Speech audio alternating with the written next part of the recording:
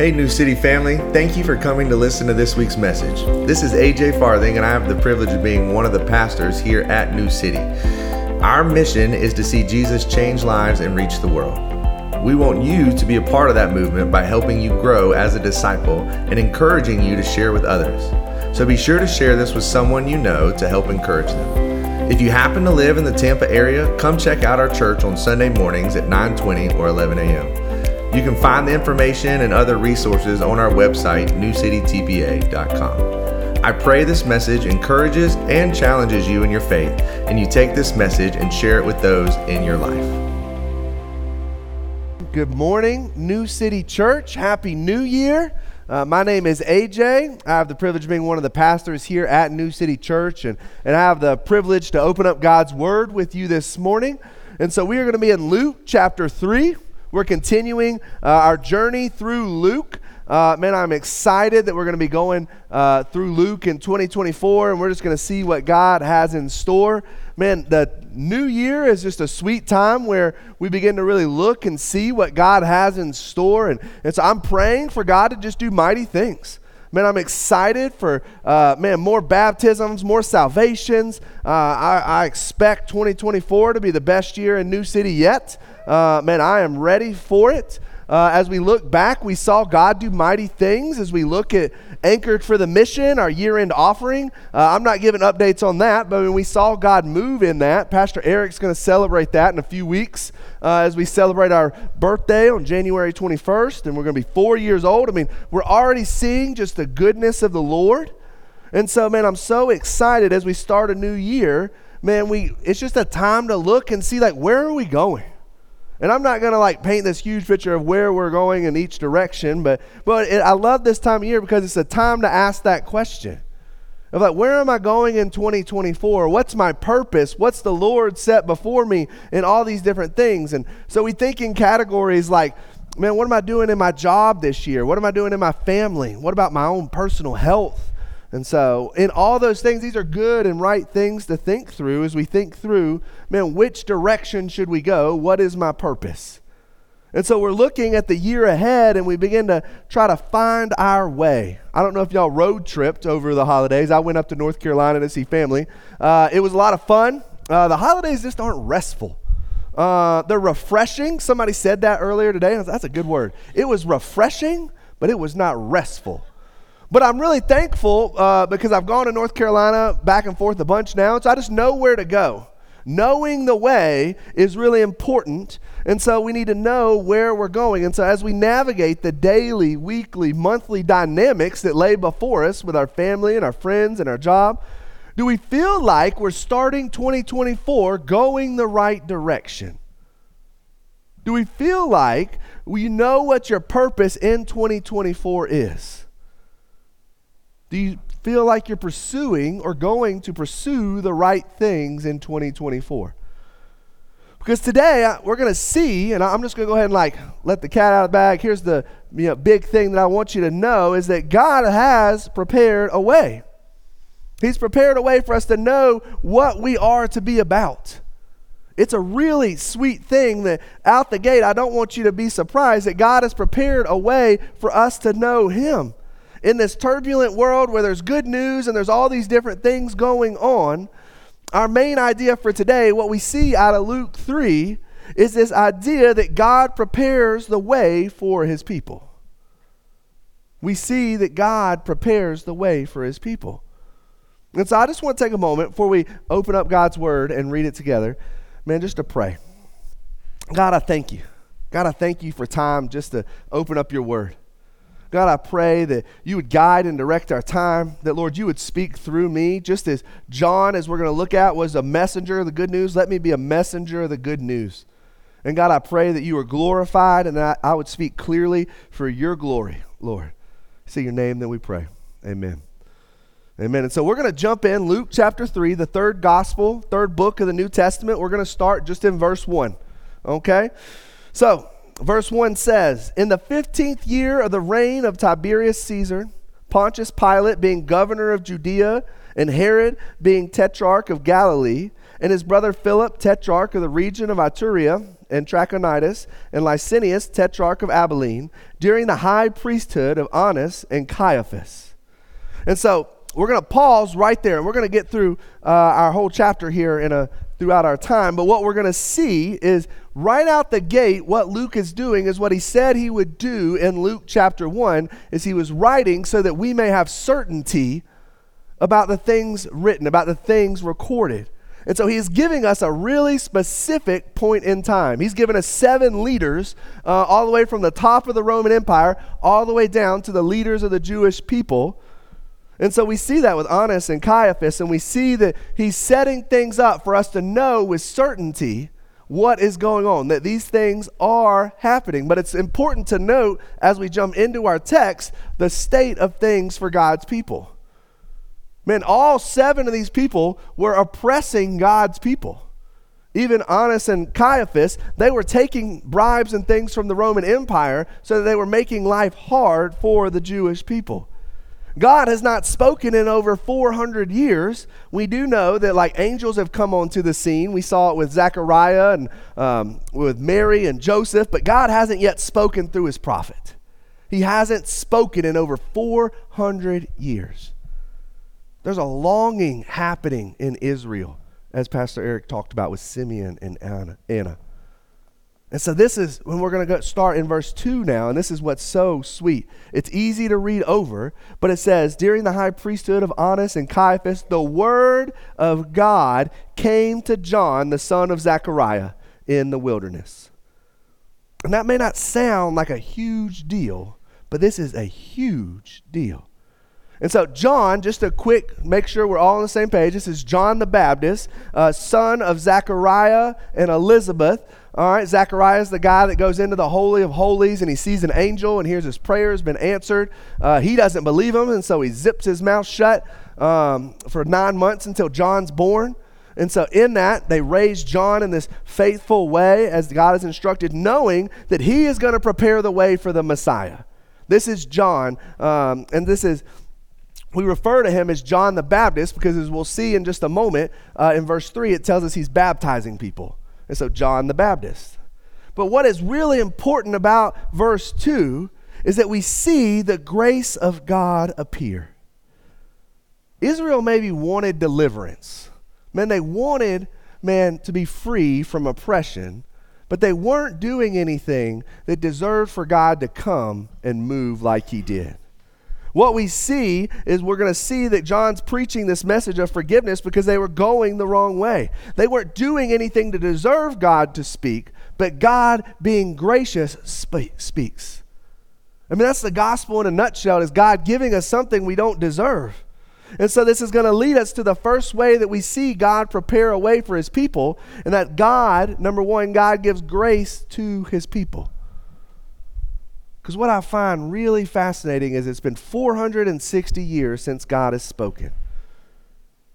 But let us not think God was not moving, that God was not pursuing. No, he was pursuing them even though Israel wasn't pursuing him. We can see this because, like I said, John is going to proclaim a message of forgiveness and repentance. He's saying in verse 2, the word of the Lord comes to John, the son of Zechariah, in the wilderness. And then in verse 3, he says, and he went into all the region around the Jordan, proclaiming a baptism of repentance for the forgiveness of sins. What John is calling them to is to turn away from where they were going. And the only reason that John is able to do this is because the grace of God. God is coming to his people, and he's being put on display and offering these things.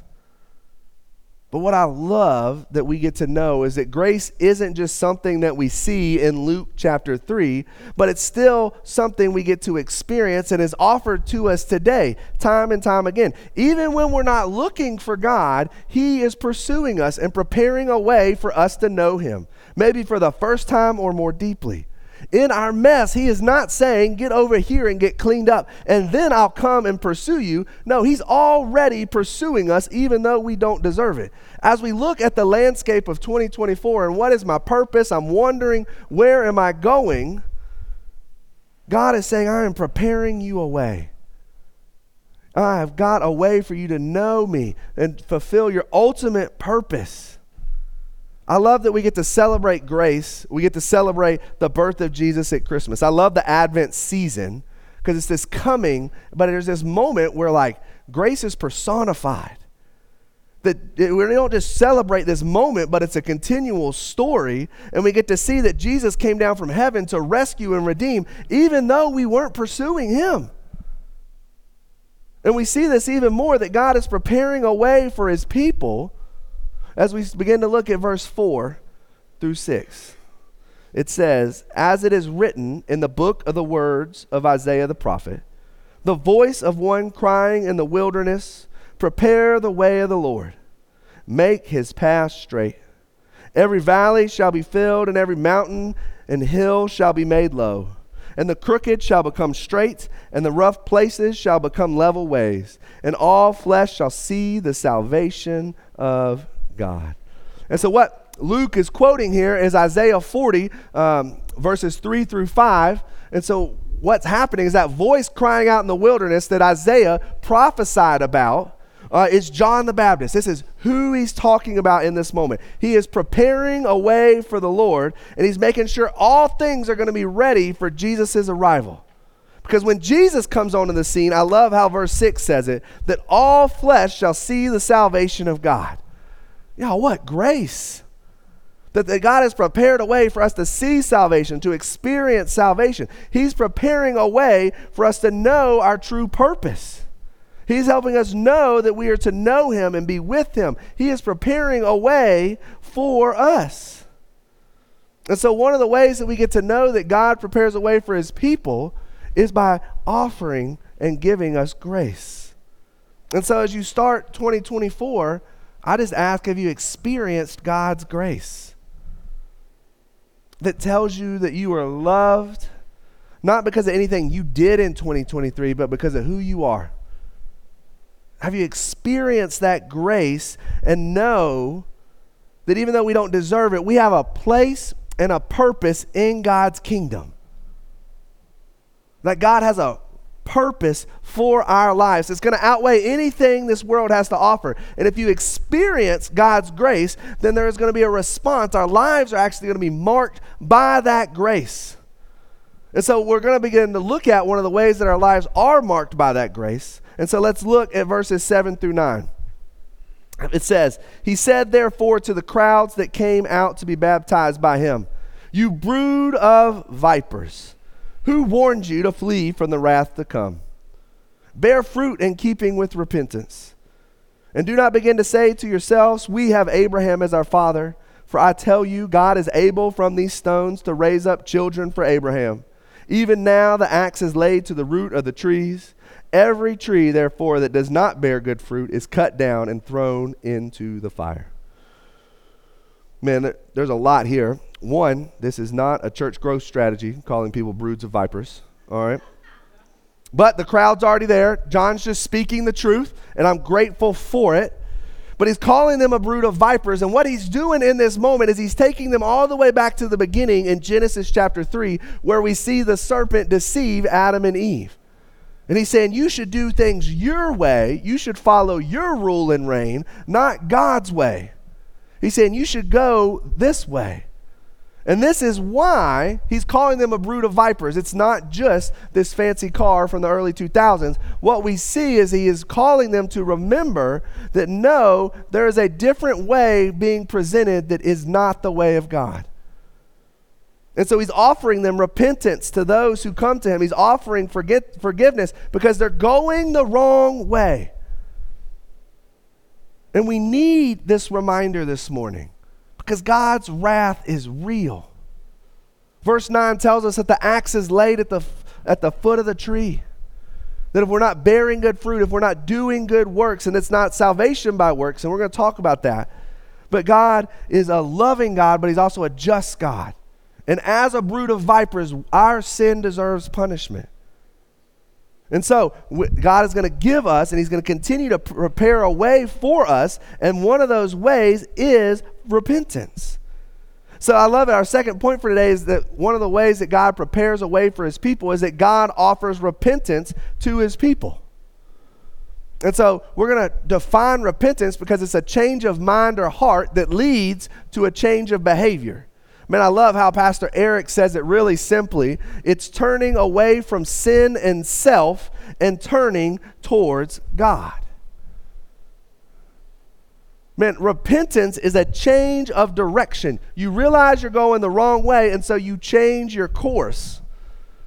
There's action associated with it. When you change your mind and your heart, your behavior changes, leading you in a new direction. Because we have to be really clear here that repentance is not just confession, but a commitment to lean on the grace of God to genuinely change. Confession says, I'm sorry, which is a really good thing. Scripture tells us that we should confess our sins to one another. We need to do this. But there's another part of this, because repentance not only says I'm sorry, but then it shows you I am sorry. I mean, I feel like I have two wonderful boys, and every now and then, they get into a little tussle and they need to apologize because somebody hit somebody, something like that. That's how kids work sometimes. And so they can very easily have that like moment of, hey, do you know what you did wrong? Yeah. Were you going to say you're sorry? I'm sorry. Like they confess that they hit, trying to raise good little boys. But in that moment, they can confess it. But if 5 minutes later, somebody comes in with another haymaker, all right, there's no repentance happening in that moment. And I'm not saying that happens in my house, but, all right. But in that moment, like there's no real repentance. They haven't changed direction. I personally, I struggle at times with anger. I can at times yell towards my kids. And in that moment, I can confess and say that I am sorry to them. But if the next time things go awry, and that once a week where they show me that they're not perfect, do I yell again? And then I just go back and say I'm sorry again? Or is that next opportunity a chance for me to show my repentance and instead of yelling, come at them with kindness and gentleness, seeking to be like the Lord? Because what we realize is that repentance is going to be motivated by the grace of God. God is going to call us to love and do what is right, not to earn any favor. This is the beauty of the gospel, is it doesn't gain me any favor. I am already accepted by God, but he wants me to be like him because he knows what is good for me. He has said, I have got a better way for you to live. He says, I've prepared a way for you to walk. I've outlined it. I've told you what it looks like to walk as I walk, to grow into the maturity of Christ. I mean, the definition of insanity is doing the same thing over and over again and expecting a different result. And we have to just realize in that moment that, man, if we're just confessing and we're not repenting and changing direction, then we've missed something key to the Christian life. Because in this moment, we have to realize that we are a brood of vipers. This isn't just John talking to the crowd that was there. We have become the seed of the serpent out of Genesis 3. And in that, we have to realize that we are not perfect. We cannot save ourselves. Romans 3:23 tells us, for all have sinned and fall short of the glory of God. We are all broods of vipers. Happy New Year. But in this, though, I love how in the Gospel of Luke and in our passage today, we begin to see that even John the Baptist is addressing, he's saying you can't place your trust in your lineage back to Abraham. We can't place our hope in that we're raising from a Christian family or who I am or what my status is. Even baptism isn't going to save them. It's a symbol for what of being washed clean. But there is only one who can truly wash us clean. There is only one who can cleanse us from our sin, who can change us, and that is Jesus. We cannot save ourselves, and it is by the grace of God. I love how Romans 3 continues. We'll pick it up at the end of verse 22 where it says, for there is no distinction. For all have sinned and fall short of the glory of God, and are justified by his grace, as a gift through the redemption that is in Christ Jesus. Yo, it is grace and by grace alone that we are saved. We are saved by grace through faith. Praise the Lord. And what happens is when we experience that grace, our lives are then going to be marked by that grace because we are going to then be repenting. Repentance is not this big, bad, ugly thing. It is a gift from the Lord. It is a key piece of the Christian life. And we see in 1 John 1:9, it says, if we confess our sins, he is faithful and just to forgive us our sins and to cleanse us from all unrighteousness. There is beauty in confession, but there's, I believe, even greater beauty when we see that confession and bringing it into the light, and it causes us to then repent and change direction. There's this beauty because there's freedom in it. There's freedom in repentance. We're no longer enslaved by the sin that has entrapped us, but we are free in it. God's grace, what Jesus has done is he offers us this freedom as we place our faith in Jesus. There's beauty in that so there's not beauty in this. That's the next line. But in this, we have to realize the reality of verse 9. Where there's no repentance, we are told that the axe is laid at the foot of the tree. And if you don't bear that good fruit, if repentance isn't a mark of your life, then the wrath of God is real.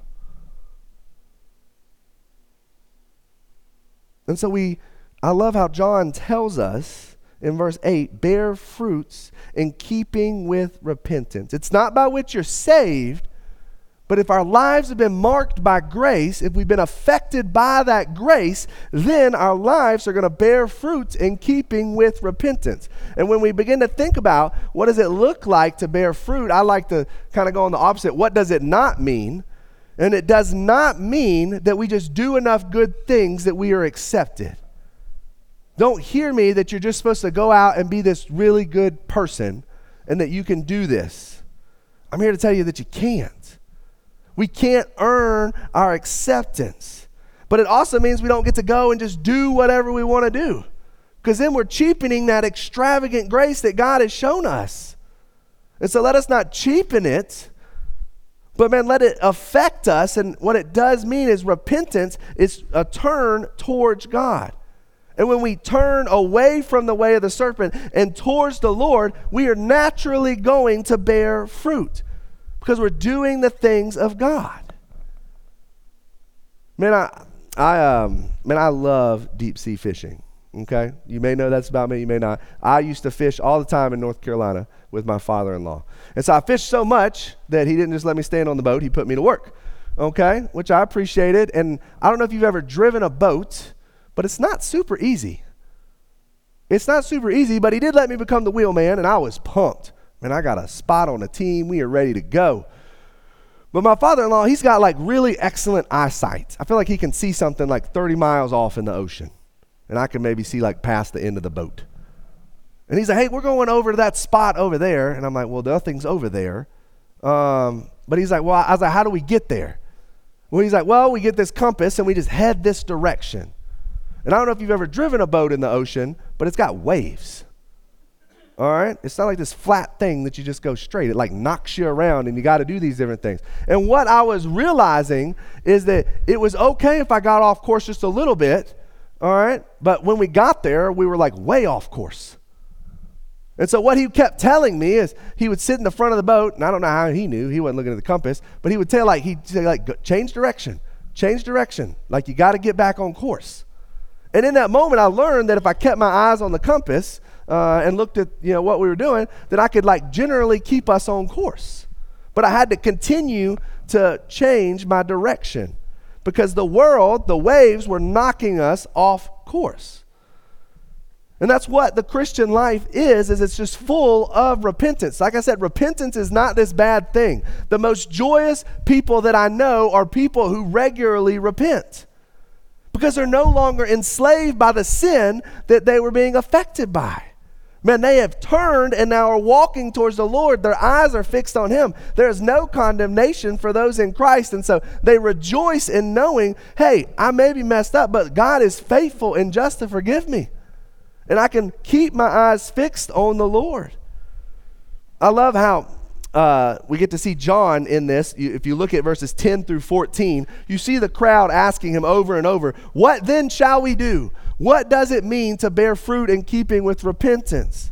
And so he gives 3 examples. He says if you have 2 tunics, you go give one to somebody who doesn't have anything. If you're a tax collector, actually, let's do some honest work. Let's not lie, cheat, and steal. And then for the soldier, he says have upright conduct in all that you do. He's not saying go and change everything, even your profession. What he's saying is don't do things like the serpent desires for you to do. No, you need to change course and now follow the Lord. This is what the Lord is calling you into. Because when we see these things, we see them turning from the way of the serpent and we see them turning towards the ways of God. And this is what I got an email from John Tyson. It wasn't a personal email. It was a mass email, okay? But I loved how he set things up. And he talked about, it was, man, God's timing, where he just talked about how, man, this desire, man, to turn and walk with the Lord, to walk faithfully with him. And so in the thought of repentance, what he began to talk about, he was like, man, when you begin to struggle with greed, like this is mine, he goes, you're walking this way. He goes, you just turn and you go and be generous. He goes, you be generous with your money, your time, your talent, your treasure. He goes, when you're struggling with anger and you're going over here, that rage monster, he goes, the next person that you encounter, you change direction and you go and be kind. Man, when you're struggling with loneliness and you're going this way, what you can do is you can go and you just go encourage somebody. And so in all these things, what we begin to see is there is a gift in being able to change our direction. Man, I love that we begin to be able to move and turn towards the ways of God. That's what God has been doing. Colossians 3 talks about this over and over of putting off the old self and putting on the new self. And all this is possible. It's not because anything we can do in and of ourselves. I have to go back to the grace of God. Because repentance is going to start at the heart level. And there's only one way we can change our heart. And that's through Jesus. It's the ultimate way that God has prepared a way for his people. And that's our third point for today, is that God offers us Jesus. Man, it's a beautiful thing that we get to see Jesus come onto the scene. But before we see him come onto the scene, we have to look and see what's happening in verse 15. It says, as the people were in expectation, and all were questioning in their hearts concerning John, whether he might be the Christ. So they're trying to figure out, is John the Christ? Is he the one who is going to save us? And what we see is John is like, no. All right, let's look at verse 16 with me. John answered them all, saying, I baptize you with water, but he who is mightier than I is coming, the strap of whose sandal I am not worthy to untie. He will baptize you with the Holy Spirit and fire. His winnowing fork is in his hand to clear his threshing floor and to gather the wheat into his barn. But the chaff he will burn with unquenchable fire. Y'all, what we see in this moment in the life of John the Baptist was that John knew his place and purpose in God's redemptive story. He was content with what God had called him to do. He had grown up knowing and trusting in the Lord, and so he was able to have contentment. It wasn't like he just realized one day, like, oh, I should probably do this, and he went and just did it. No, there is beauty in knowing day in and day out that God has a purpose for our lives, and he has us exactly where he wants us, and that is going to breed contentment and peace. It does not mean that we stay where we are. God is calling us to be holy. He's calling us to be like him, but there's contentment and peace that we see in John's story because he knew who he was, and he knew who was coming. John, as awesome as he is, he knew that he was simply a herald. He was a messenger of the good news. He knew that Jesus is the one who is mightier than John. He is the one who is worthy of all praise. Jesus is the one who is the beloved Son, whom God is pleased with. Jesus is the way to God. God has been preparing all of this to lead us to realize that Jesus is the way. We talked about this briefly, but as you look at that passage quoted out of Isaiah 40, verses 3 and 5, there's this preparation happening for the king. There's preparation going on. And so this is what they do when a king comes to town. He doesn't just show up, but they go and they smooth out the roads. They make them straight. They raise up the valleys and they knock down mountains. And all this is ready. They paint the houses, put fresh flowers in the flower beds. Like it's ready to go. Like the king is coming. And so God's been preparing a way. It's like when the Super Bowl came to Tampa Bay. It wasn't like it was another Sunday regular NFL game. What was happening was, streets had to be closed off. Things had to be ordered. Preparations had to be made, like banners, ambassadors. All this stuff was happening because something massive was going down. And what we know is in Galatians 4:4, I love how God shows us that when the fullness of time had come, God sent forth his Son. And we're about to read when Jesus comes onto the scene. But there's like beauty in realizing that though God was maybe silent for 460 years, he was by no means inactive.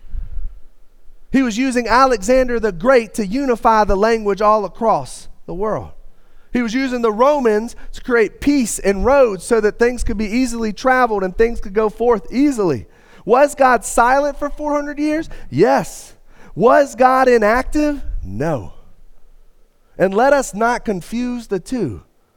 That sometimes God may be silent in your spot where you are, but he is not inactive. He is consistently making a way for you to come to him. He is bringing you here today on the first Sunday to interact with him, to meet him here today. He wants you to know that there is a purpose for you in 2024. There is a purpose for your life, and that is to be with him. He wants you to know that he loves you. He offers himself up as a sacrifice for you. We get to see it, remember in the end of that Isaiah passage, that salvation is going to be seen by all. And if you were to jump down to the end of Luke chapter 3, kind of starting in verse 23, we're not going to read this whole genealogy. It's great. A lot of good baby names, okay? There's good stuff in there. But what we do see is that there's 77 generations. I counted them. It's wild how God has prepared things for the moment in time when Jesus comes onto the scene. And I love what we see is that we are reminded once again that Jesus is the Son of God. How the chapter ends in verse 38, it says the son of Enos, the son of Seth, the son of Adam, the son of God. The genealogy doesn't stop with Abraham. No, God is showing us that this is for all people. What God has been preparing is not just for a certain group of people, but it is for all people. And that's why it says the supposed son of Joseph, because it was a virgin birth. We saw that at Christmas. But no, he was the Son of God. And what we get to see now in verses 21 and 22 is that Jesus comes onto the scene. Look with it at me. Look with it. Now when all the people were baptized, and when Jesus also had been baptized and was praying, the heavens were opened, and the Holy Spirit descended on him in bodily form like a dove, and a voice came from heaven, "You are my beloved Son, with you I am well pleased." You know, we get to see the ministry of Jesus beginning. Man, it is a sweet thing. If you were to read verse 23, it says, when he began his ministry, he was about 30 years of age. It's about to just take off. And we're going to have so much fun looking at the Gospel of Luke. But what we see is that Jesus here was baptized, not because he needed to repent, not because he needed to be cleansed, but because he's identifying with the people, the sinful people that he came to save. And so in this, as we see Jesus' start to the ministry, what I find just really beautiful is that God is declaring, you are my beloved son. God is delighting in his son. He's saying he is well pleased. Man, God's delight's beautiful because Jesus, now full of the Holy Spirit, is going to delight in the Father, and they're going to delight in one another. And what we're going to see happen is Jesus is going to go forth and continue this as living the life that we were supposed to live, because God has prepared a way. He showed his people a way to live, but they were unable to do it.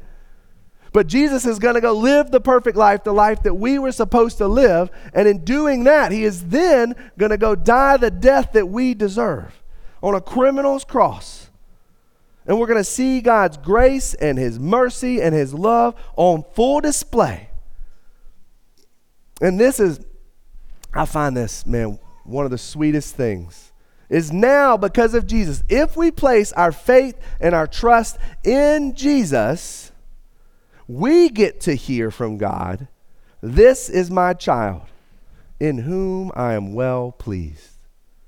Oh, that is good. That is something we can hear every single day of 2024 as we place our faith in Christ. And this isn't because of anything I've done or that you've done. Don't hear that. But we get to hear that God is pleased with us because of what his son Jesus has done. God has prepared a way for us to be able to come to him, and that way is through Jesus. And so we can place our faith in him, and then this beautiful things happen as we are grafted into the family of God. It's the grace of God.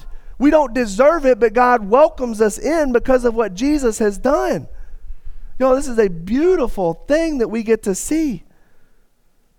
And so as we start 2024, my prayer is that every single one of our paths leads us to Jesus.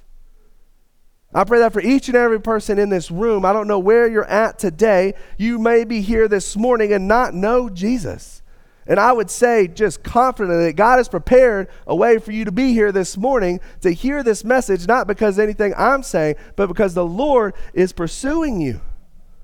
He loves you and has created a way for you to know him, to know your purpose in life. I would love to talk more about this with you. That person that invited you, they have been working to prepare a way for you to be here this morning. Because God is offering this free gift of salvation that you simply have to receive. But maybe your life has already been affected by grace, that you are walking with the Lord. But maybe, and I feel like this is probably true for all of us, that we need a reorientation continually. We need to enjoy and lean into repentance as we look at 2024. We need to turn our direction and get our eyes fixed upon the Lord and walk with him. Not because we're trying to earn anything, but because he's called us to bear fruit in keeping with repentance.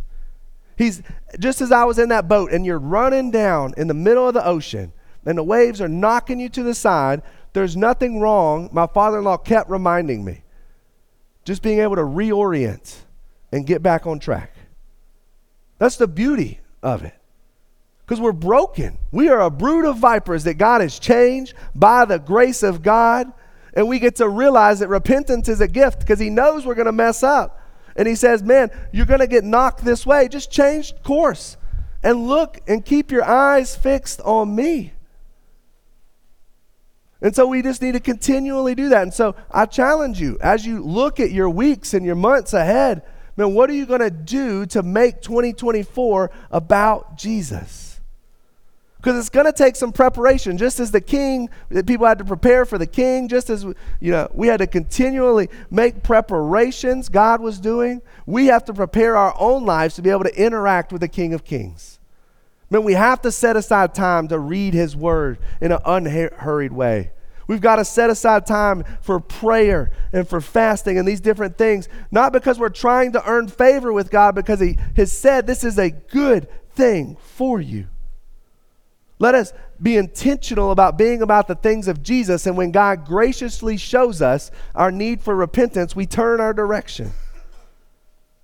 Because I love that repentance isn't just something that we get to do once, but it's a day after day after day. And we get to change our course and be about Jesus. Because that's the beauty of the Christian life, is we're always going to need to repent until Jesus comes back. It's a joyous thing that we get to do, and it's always available. There's nothing that the Lord is going to not allow us to repent from, to turn from. He's always got his arms open wide and says, come to me. And so we can do that here today. We can do it day in and day out because God has prepared a way for us to come to him. And his name is Jesus. And so let us fix our eyes in 2024 on Jesus and find our true way and our true purpose.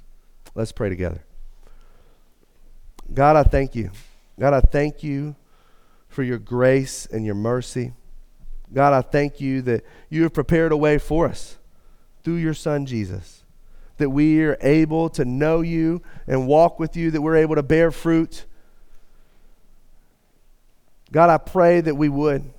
God, I pray that we would see repentance as a gift and that we would have joy in it and that it would be a sweet time together where we were able to enjoy growing in your likeness, growing in who you are.